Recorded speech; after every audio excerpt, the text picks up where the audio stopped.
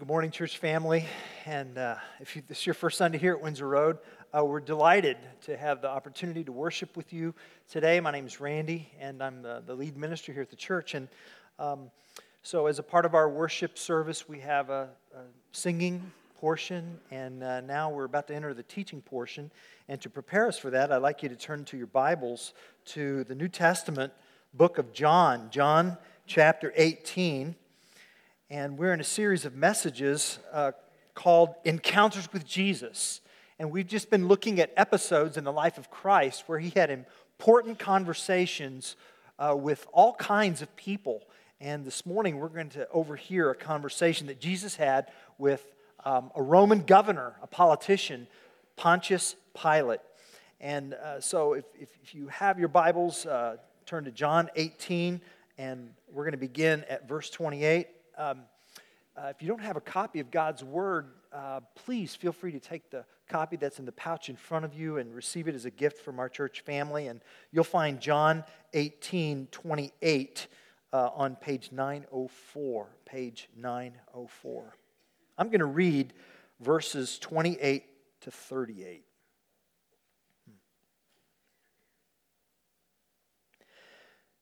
Then they led Jesus from the house of Caiaphas to the governor's headquarters.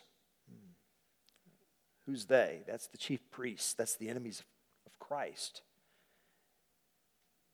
From the house of Caiaphas. That's the high priest. He is a bad apple. Caiaphas. Okay. To the governor's headquarters. It was early morning. They themselves did not want to enter the governor's headquarters so that they would not be defiled, but could eat the Passover.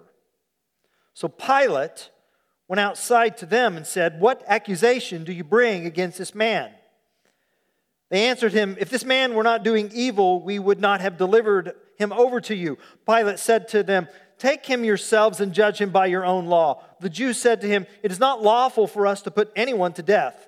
This was to fulfill the word that Jesus had spoken to show by what kind of death he was going to die. So Pilate entered his headquarters again and called Jesus and said to him, "Are you the king of the Jews?" Jesus answered, "Do you say this of your own accord, or did others say it to you about me?" Pilate answered, "Am I a Jew? Your own nation and the chief priests have delivered you over to me. What have you done?" Jesus answered, "My kingdom is not of this world. If my kingdom were of this world, my servants would have been fighting that I might not be delivered over to the Jews, but my kingdom is not from the world." Then Pilate said to him, "So you are a king?" Jesus answered, "You say that I am a king. For this purpose I was born, and for this purpose I have come into the world, to bear witness to the truth. Everyone who is of the truth listens to my voice." And Pilate said to him, "What is truth?"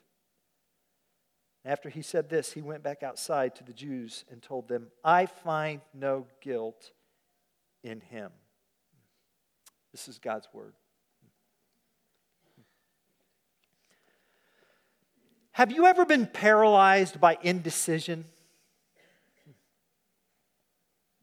Have you ever been paralyzed by indecision? It's a bad habit for good leadership. Dietrich Bonhoeffer, who was a pastor for the Lutheran Church in Germany during Nazi Germany, he lived in a day of indecision in Europe of 1934. Everywhere he looked, Bonhoeffer saw Christian indecisiveness. Everyone seemed to be indecisive to Bonhoeffer. Christian pastors there in Germany, Christian organizations. It just seemed that indecisiveness was the day. Everyone but Hitler. And Hitler's chokehold on the German church was almost complete, and no one seemed willing to act.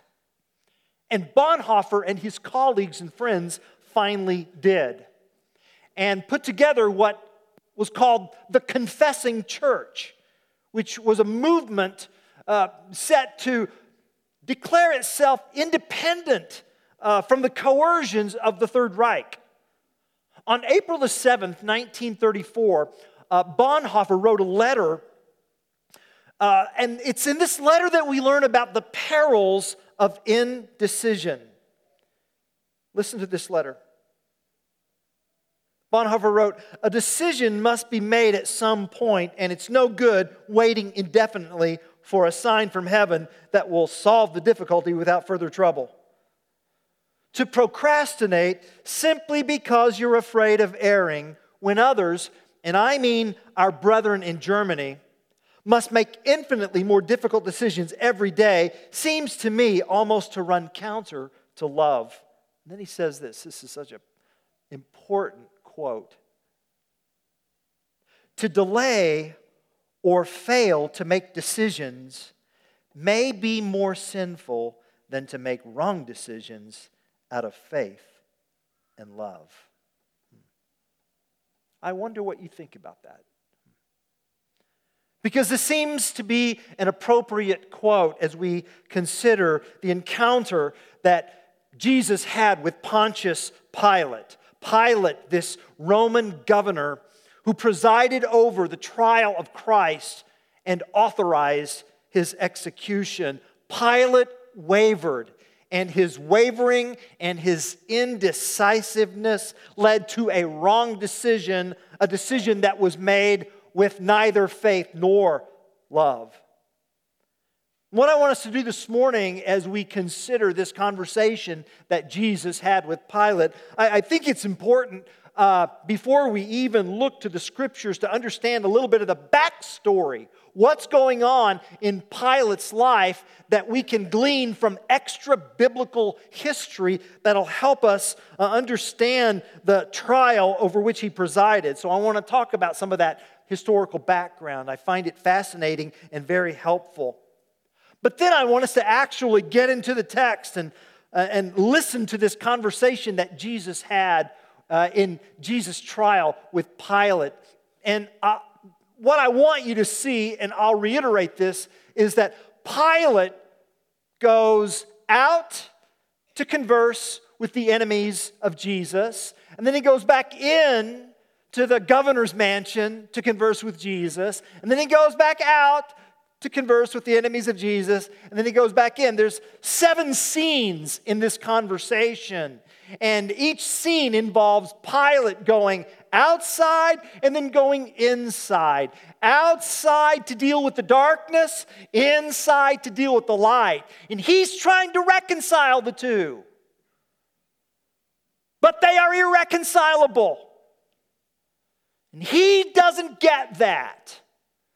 And as a result, he wavers and makes a decision that culminates in the crucifixion of Christ. We'll listen in on that conversation, only to learn that it's really not Jesus who's on trial. It's Pilate who is on trial. And we're going to see what kind of a person Pilate is as a result of his encounter with Christ. And what we'll see from this is really what I hope will be a helpful definition of what unwavering is. Because unwavering is simply when your life is anchored to the life of Christ. There it is. Unwavering is what I become when my life is anchored in the life of Christ. So let's first talk about Pilate and what we learn about him from history.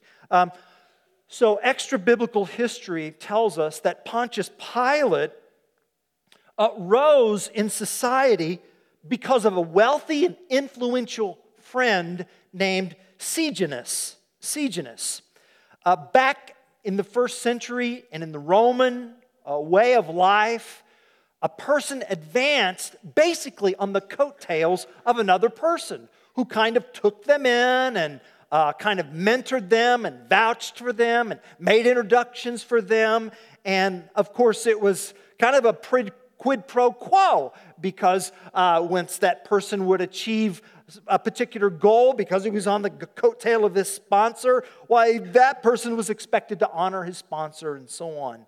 And Sejanus was the person upon whose coattails Pilate was able to just advance and be promoted. And Sejanus was important because he was the head of Caesar's Praetorian Guard, which would be equivalent of being the director of like the Secret Service of the president. He was a very important person, a very influential person. And so to have someone like that in Pilate's life was really good for Pilate. And so Pilate was able to, with those connections, maneuver his way through Roman politics. And he was finally promoted to be the governor of the most hostile strip of real estate in the Roman Empire, Israel.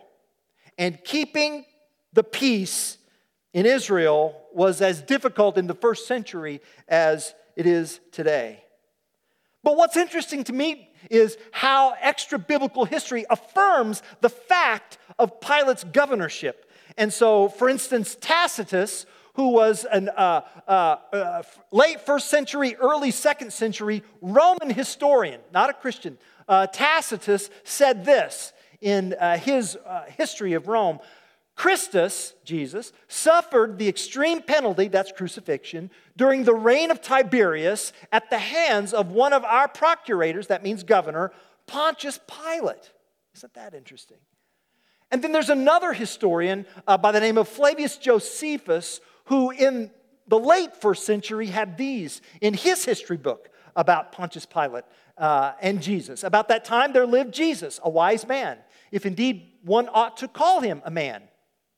For he was one who brought surprising feats and was a teacher of such people as gladly accept the truth. He won over many Jews and many of the Greeks. He was the Messiah. Pilate, there it is, upon hearing him accused by men of the highest standing among us, had him condemned to be crucified. So that's Josephus in the late first century. And then I just want to show you a piece of archaeological evidence. Sarah and I got to see this about 20 years ago on our visit to Israel. And this is called the Pilate Stone. And it was found along the coast of the Mediterranean Sea in Israel at a place called Caesarea. And it has an inscription which substantiates Pilate's governorship in that era.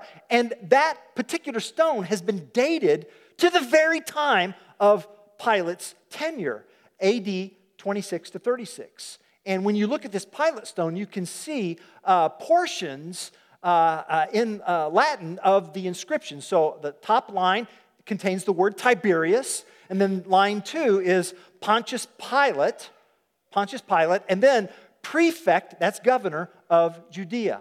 So I find this fascinating confirmation of the Bible, which means when we open God's Word, we're not dealing with mythology here. We're dealing with history. And so Pilate made a horrible first impression when he became the governor of this strip of real estate, Israel. What happened was Pilate, under the cover of darkness, tried to sneak in Roman standards and shields outside the governor's residence in Jerusalem. And he did this in the darkness because he knew that if he had done it in broad daylight, the citizens of Jerusalem would have really been upset. So he tried to get away with it by doing it at night. And then once they were all set up around the governor's mansion, they would just they'd be a little bit mad and then they would deal with it. Well, they saw it and they became a bit mad. And they took this as blatant idolatry. And they confronted Pilate about it. And Pilate called his guards, which surrounded these angry Hebrew people. And at last, Pilate just threatened to kill them. And when he threatened to kill them, they took the collars of their robes and they exposed their necks and said, "Then go ahead and do it." And Pilate blinked. And he wasn't about to carry out this threat. They knew it. And so he took down the Roman shields. Strike one. Well, then Pilate tried to raise money for an aqueduct to pipe in fresh water to the city of Jerusalem. Well, who could be against that? Well, Jerusalem wasn't. They thought it was a fantastic idea until they learned that Pilate was financing the project with temple funds. There was a huge skirmish. Pilate told the Roman guards, well, just, hit him a little bit. Well, they hit him a lot of bit. And people were killed, and it was messy. Strike two. So Pilate didn't have a good track record with Jerusalem. And Tiberius tended to micromanage his empire. And so he set up this grievance procedure by which the people, especially in Jerusalem, could actually circumvent Pilate and then just bring their complaints straight to Rome. And Tiberius was paranoid enough to look into those matters. Well, on top of all of this, Sejanus, the guy that I told you about, who was Pilate's patron, who kind of his sponsor and everything, Sejanus was executed. So now nobody has Pilate's back. That's what I'm saying. And he's got 2 strikes against him already. This is very important information as we turn to John 18:28. Jesus has just been convicted by his religious enemies of blasphemy. And he's been railroaded through a series of illegal trials. And they want him dead. That's it. So they rush to Pilate for execution. Now, Pilate's workday, as many of the government leaders in Rome back then, their workday would begin like at 4 a.m. so that they could get all of their paperwork and administrative work done, and in the afternoon go to the Roman spa. That was their day. So the chief priests, the enemies of Christ, realized that if they did not get to Pilate at the beginning of the day, well, he would be unavailable for the rest of the day, and then the Passover would come and go, and their momentum would be stalled. So that's why it says in verse 28 that they led Jesus from the house of Caiaphas to the governor's headquarters. It was early morning. They themselves did not enter the governor's headquarters so that they would not be defiled, but could eat the Passover.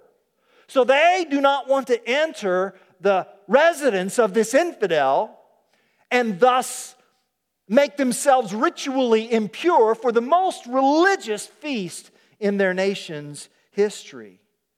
Isn't it ironic? The religious enemies of Christ took painstaking measures to keep themselves ritually clean in order to eat the Passover lamb, while at the same time seeking to kill the true Lamb of God, whose death would be the true Passover. Verse 29 says, Pilate went outside to them and said, "What accusation do you bring against this man? Why are you here?" "Well, he's a lawbreaker. That's why we're here." "Well, what's he done?" "Doesn't matter what he's done. He's a lawbreaker. We don't need to get into details. We just want him dead. Figure out a way." They did not like each other. Verse 30 says, they answered him, "If this man were not doing evil, we would not have delivered him over to you." And verse 31, Pilate uses irony, sarcasm. "Well, you judge him yourself." "Oh, wait, you can't, because you want to put him to death. And you can't do that either because you need me, right?" Yeah, that's the way it works here. Well, Pilate agreed to see Jesus. And Pilate was expecting to see a revolutionary, an extremist, a terrorist. Instead, he sees a weary, sleepless, stress-worn peasant rabbi. In fact, verse 33 literally says, Pilate's seeing Jesus. Verse 33 literally says, "You are the king of the Jews? You?" And Jesus responded, "Is that a question or a confession? Do you say this of your own accord, or did others say it to you about me?" And for a moment, the roles are reversed. The one who is questioned becomes the questioner. The prisoner becomes the judge. Pilate retorts, "Do I look Jewish? What have you done?" And Jesus tells him not about what he's done, but about where he's from. He tells about his kingdom. The kingdom of Christ is not like the kingdom of Rome.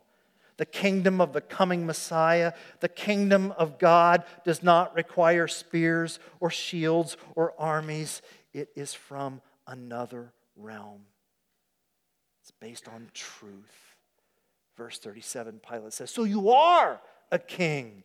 And Jesus replied, "You say that I am," which is an indirect way of saying, yes, you said it. That's why I came to this world, to bear witness to the truth. And everyone who is on the side of truth listens to me. Jesus is offering an invitation to Pilate. Pilate, I am inviting you to enter the kingdom of truth. I'm inviting life change.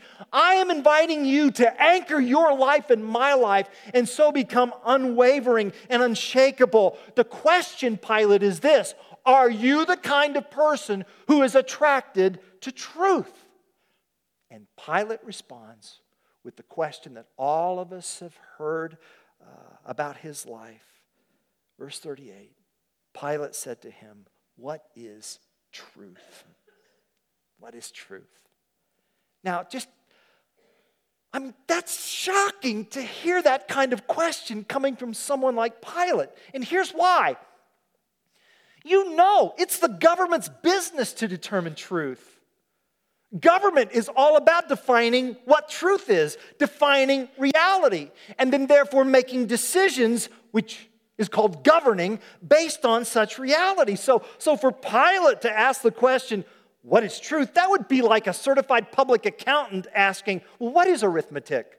Or a physician asking, well, what is health? Or a mechanic asking, well, what is a tune-up? Or a master carpenter saying, well, what is level? Pilate's asking the question, but it's the wrong question. Because Jesus' life was never, ever about the question, what is truth? As if Christianity is a set of principles, a list of statements. Rather, Jesus is all about answering the better question, not what is truth, but who is truth. Jesus is offering Pilate himself, but Pilate's not interested. So he goes back out and he tells the religious leaders that whatever threat Jesus is to them, he is no threat to the Roman Empire. And therefore he says he's innocent. I find no guilt in him. Verse 38. But Pilate's kind of wily. So he kind of wants to cut a deal.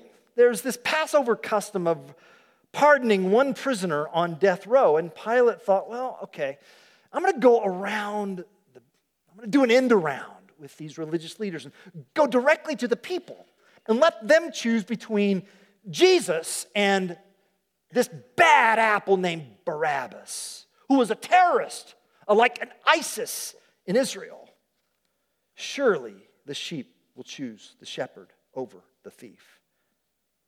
That's not what happened, is it? Verse 40. They cried out, not this man, but Barabbas. To Pilate's surprise, the religious enemies had already worked the crowds.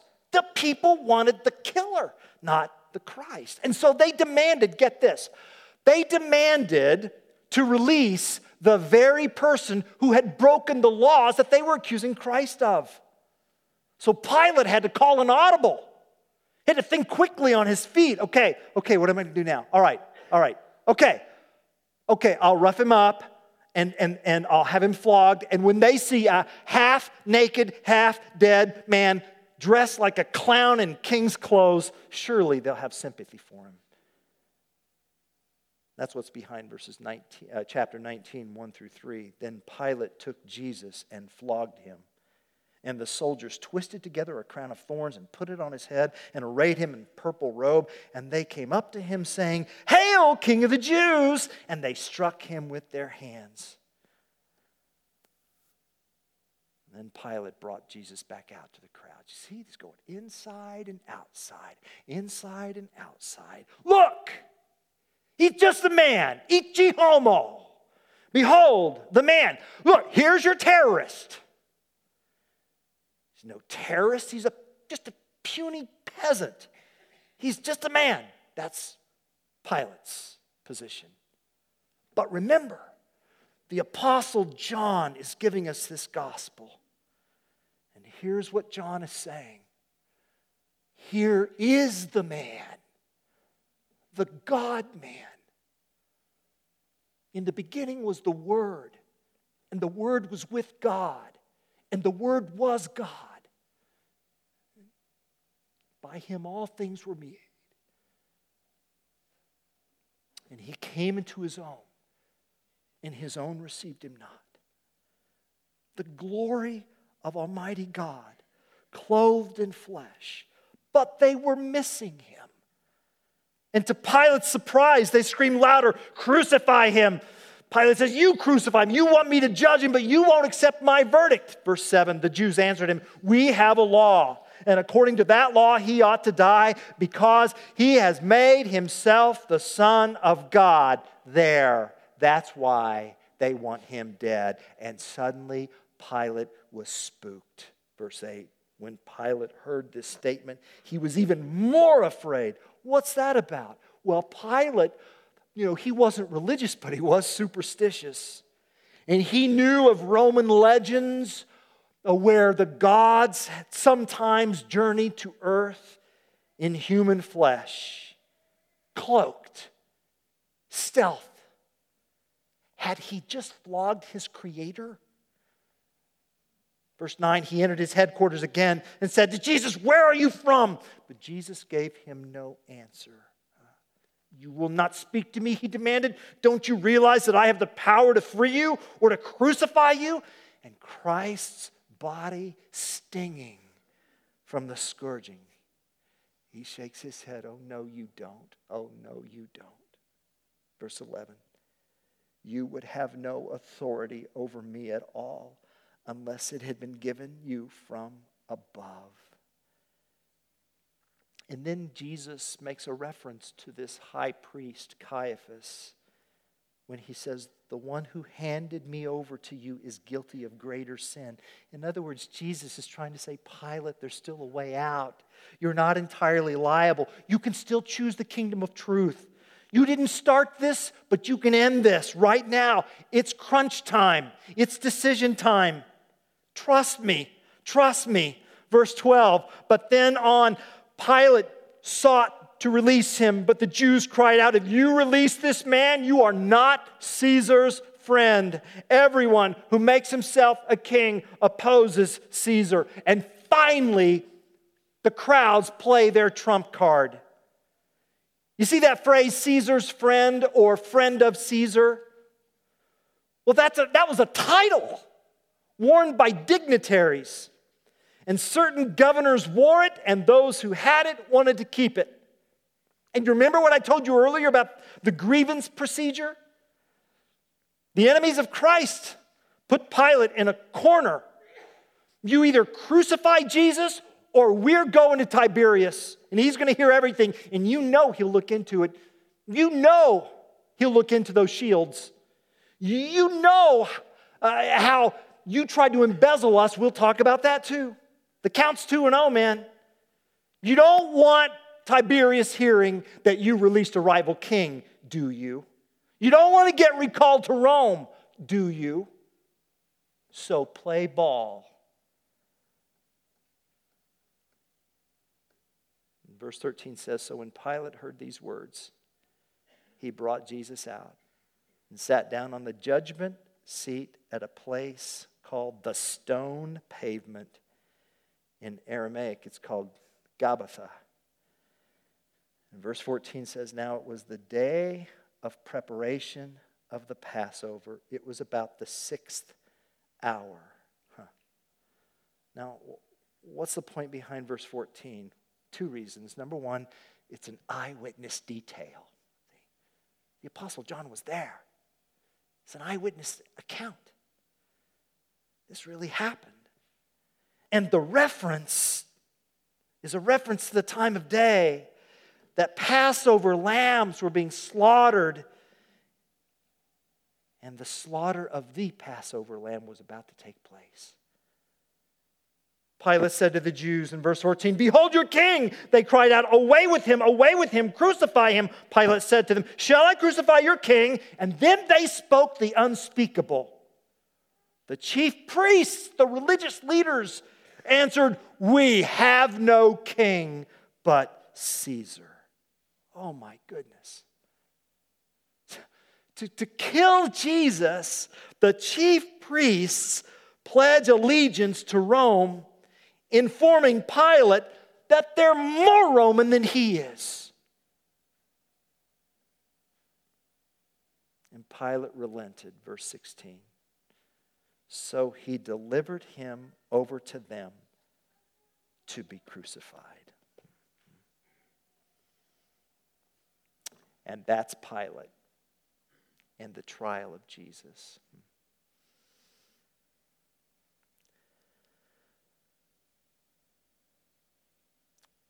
But Pilate's really the one on trial here. And he wavered. And why? Why did Pilate waver?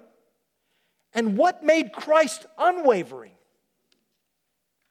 Well, first let's talk about Pilate. Why did he waver? That's easy. He wavered, he waffled because he couldn't make up his mind, right? I mean, he's the one on trial. He's the one going back and forth. He's the one going outside and inside and outside, wavering between Jesus and the enemies of Jesus, trying to reconcile the irreconcilable. He tries to go out to deal with the enemies of Christ, and it's angry, it's intense, it's irrational, and it's false. But inside, Jesus is calm and sensible and truthful. And Pilate's problem is that he won't commit. He won't decide for Christ, and thus, by default, he chooses against him. And Pilate is every person who takes the middle ground in a contest that is total. Who puts basketball goals up at half court? Know of anybody who scores a touchdown at the 50-yard line? See, that's the game Pilate wants to play, but there is no such game, is there? He offers Barabbas, the people scream for Christ. He proposes a whip, they demand a cross. He declares Christ innocent. They accuse him of treason. 4 times he tries to release Christ. 4 times they refuse. 3 times, count them, 3 times, the judge pronounces him not guilty. Pilate's own wife sent word of Christ's innocence. Doesn't want to waver, but he doesn't want to choose. This whole passage is just about Pilate going back and forth and back and forth. He wants the best of both worlds, but Christ is only offering him his. And when he finally stands up, it's too late. Pilate had a sign made over the cross of Jesus, and the chief priests objected. Do not write the King of the Jews, but rather that this man said, I am the King of the Jews. And Pilate firmly said, what I have written, I have written. And someone once said that a good word spoken too late is as bad as no word spoken at all. And the lesson of Pilate's life is so clear. 2 masters are too much. You can only serve one. Matthew 6:24. No one can serve 2 masters, for either he will hate the one and love the other, or be devoted to the one and despise the other. You can't serve both God and stuff. You can't. That's why he wavered. But why did Jesus stand unwavering? What made him why was Jesus unintimidated by Pilate? Here's why. And it is the key to unwavering faith in your life and in my life. It's simply this, church family. Unwavering faith belongs to those who decisively commit to the sovereignty of their Heavenly Father.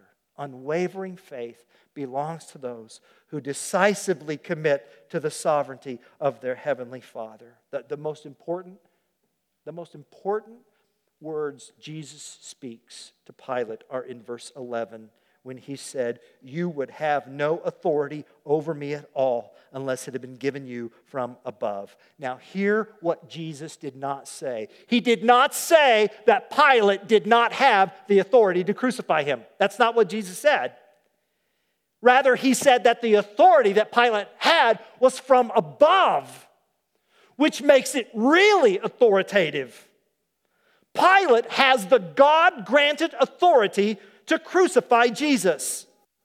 Pilate meant the cross for evil, but God meant it for good. All Christ's enemies gathered together with their God-given authority to, according to Acts 4:28, do whatever God's hand and God's plan had predestined to take place. They sinned, but through their sinning, God saved. And this is why Jesus was unwavering.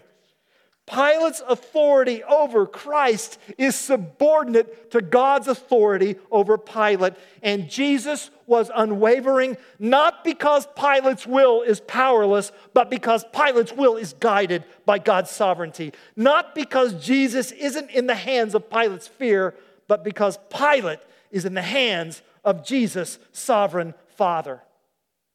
Which means had Pilate in fact released Jesus, have you ever wondered that?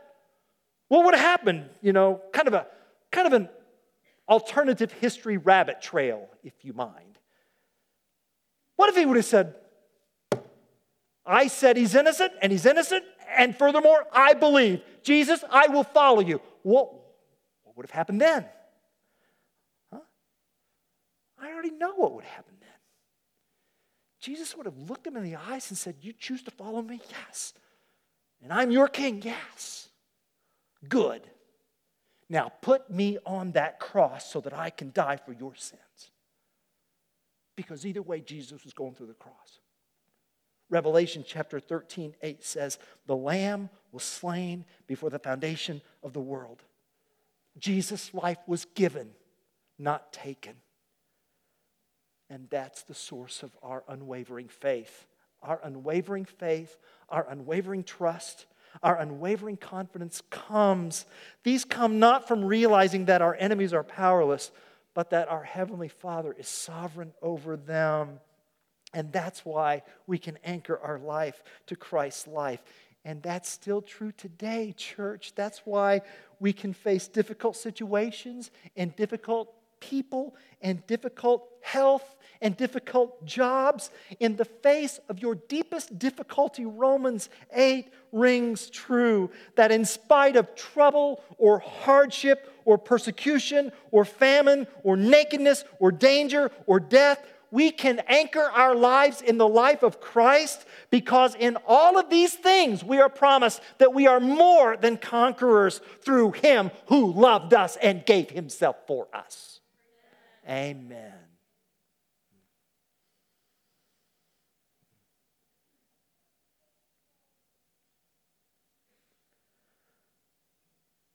By the way, 6 years after Christ died, Pilate got his third strike. He did something that set the city off. They griped to Caesar, and he was relieved of duty and summoned to Rome to explain his actions. And on the way to Rome to report to Tiberius, Tiberius died. Pilate's case was tabled, but he wasn't allowed to return to Israel. And tradition says that he committed suicide. Oh, and by the time John wrote his gospel, you remember the religious enemies, the ones who said we have no king but Caesar?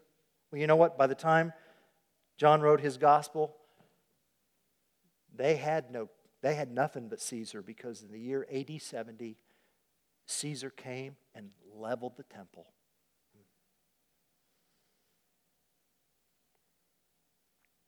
And as for the church, here we are, unwavering. Our lives anchored to the life of Christ. And so I close with this wonderful, wonderful quote from an unbeliever, the Tacitus guy. Here's the sentence, and then I'm going to pray. And the tribe of Christians, so called after Jesus, has still to this day not disappeared. Amen. Hallelujah. Thank you that our life is anchored in your life, Lord Jesus.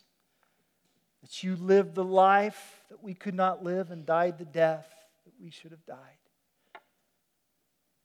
And thank you that in your death and burial and resurrection and ascension and the seating upon the throne next to your Heavenly Father, our Heavenly Father, you have sent your Holy Spirit upon your people.